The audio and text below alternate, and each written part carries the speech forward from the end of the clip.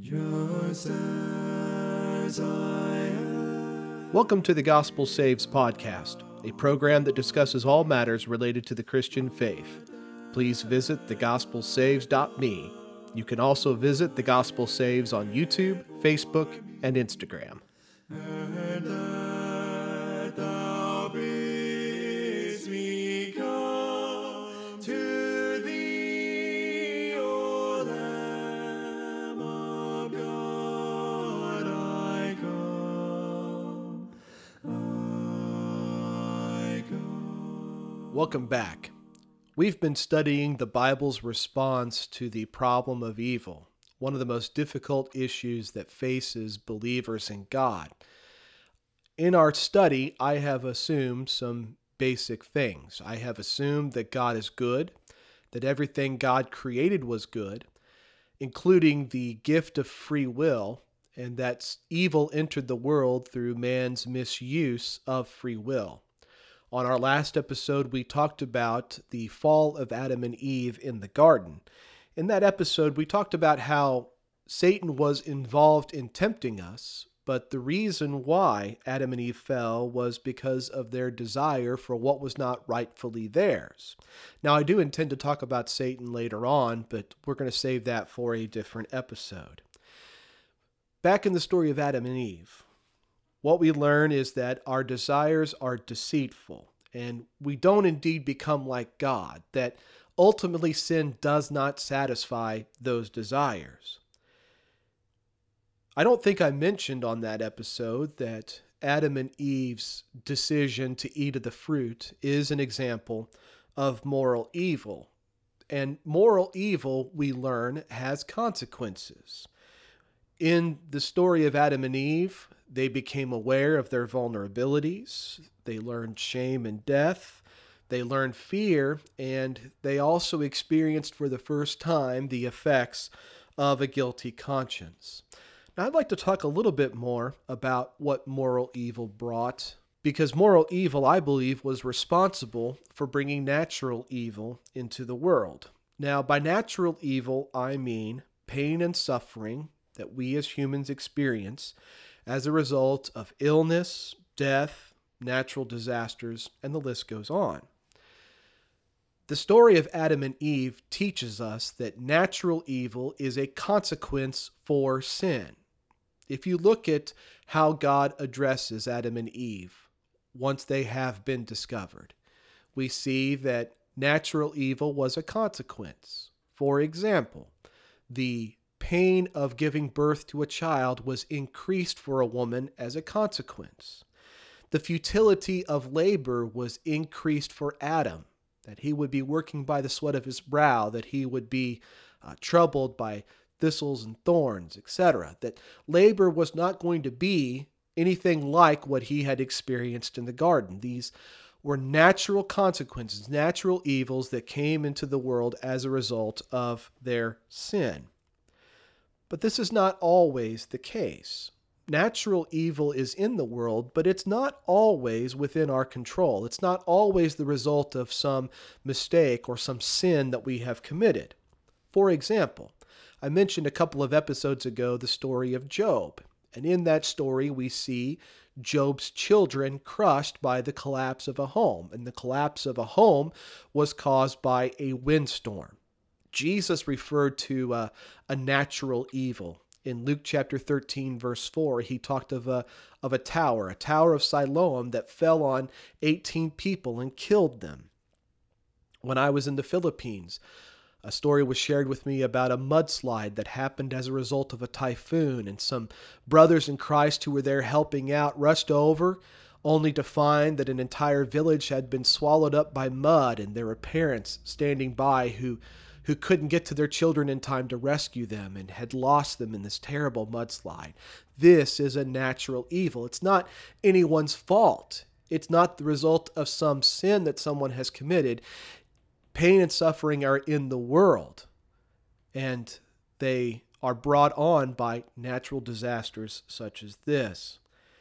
And it is possible to just be in the wrong place at the wrong time on these occasions. Solomon talks about time and chance. Time and chance happen to us all, and he describes it like a fish caught in a cruel net, like birds caught in a snare, so the sons of men are snared in an evil time. Bad things happen because we're in the wrong place at the wrong time. They happen beyond our control. So from the story of Adam and Eve, we learn that natural evil came into the world as a result of moral evil. We also see Adam and Eve experiencing for the first time the effects of a guilty conscience. I touched on this in the last episode, and I want to talk about it some more in this episode. Now, the conscience is our capacity to discern between good and evil. It's how we distinguish between right and wrong. Solomon in 1 Kings chapter 3, verse 9 is given the opportunity to ask for anything, and he asked for an understanding heart so that he could discern between good and evil as he judged God's people. This is the conscience.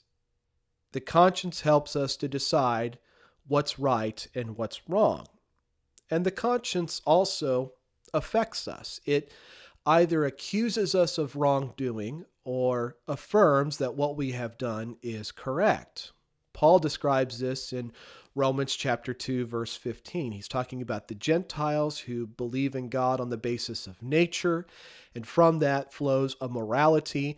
And he says that those Gentiles were guided by their conscience. Their conscience either accused them or excused them. This is the effect of a good or evil conscience. That a conscience which accuses us is a guilty conscience. We know we've done something wrong. It's like what David experienced when he cut a corner of Saul's robe off. Scripture says his heart troubled him.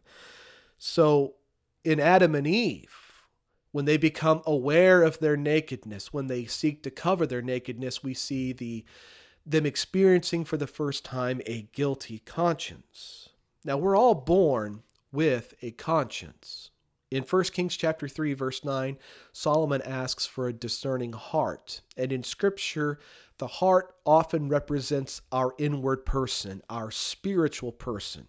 So the conscience is a part of our human spirit, and it's something that is unique to human beings. As far as I can tell, nothing else in the created realm has the human spirit. And we see that when babies come into the world, as they grow into the toddler stage, that they exhibit signs of a conscience.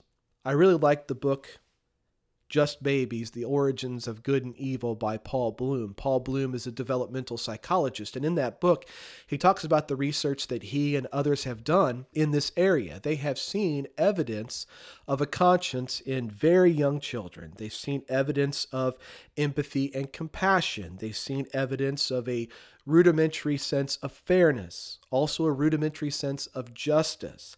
And they've seen in babies and toddlers some capacity to distinguish between kindness and cruelty. What they've also noticed is this conscience. I'll call it the conscience. I don't think they call it that, but I'll call it the conscience. What they've also noticed in their research is that conscience must be trained. They call it a moral taste bud. That children don't know good and evil, they just have a sense of it, but that sense must be trained. And Scripture agrees with that idea. Moses, as he's preparing the children of Israel to go into the land of Canaan, talks to them about their children, and he says these children don't know the difference between right and wrong. They can't distinguish between good and evil. That's Deuteronomy chapter 1, verse 39. And if you think back to the garden, what did God do with Adam and Eve? He taught them the difference between right and wrong. What was right? To eat of any tree in the garden. What was wrong? To eat of the tree of the knowledge of good and evil. So God educated Adam and Eve, and I'm personally persuaded that this is one of the main functions of divine revelation. God has revealed himself through the Word in order to help us distinguish between right and wrong. Titus chapter 2, verses 11 and 12. The grace of God that brings salvation has appeared to all men, teaching us that denying ungodliness and worldly lusts, we should live soberly, righteously, and godly in the present age. God's grace teaches us to deny unrighteousness and to fill our lives with righteousness. It educates us. So the conscience is our capacity to discern between good and evil, and it must be educated. And when we sin, we feel a sense of regret and guilt and shame, just like Adam and Eve did. One final thing to say. Adam and Eve's sin introduced fear. Now, fear is a good thing. If I'm out hiking in the woods and I run across a mountain lion, fear is going to kick in, and it's going to help me protect myself. I may not be successful, but that instinct for self-preservation is going to kick in. But fear can also be very destructive, and fear can be very destructive in the case of sin. And we see fear at work in the case of Adam and Eve. They heard his voice, they heard God's voice in the garden, and they were afraid, so they hid themselves. What were they afraid of? Well, they were afraid of discovery. They knew God would know. They feared God would know what they had done, so they hid from God. And when we do something wrong, sometimes we just don't want people to find out. We're afraid that they're going to find out what we have done. There's that fear of discovery. There's also a fear of rejection. Maybe you've said this to yourself or heard someone else say it.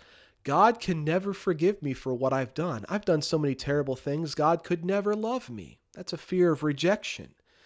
We also experience a fear of abandonment.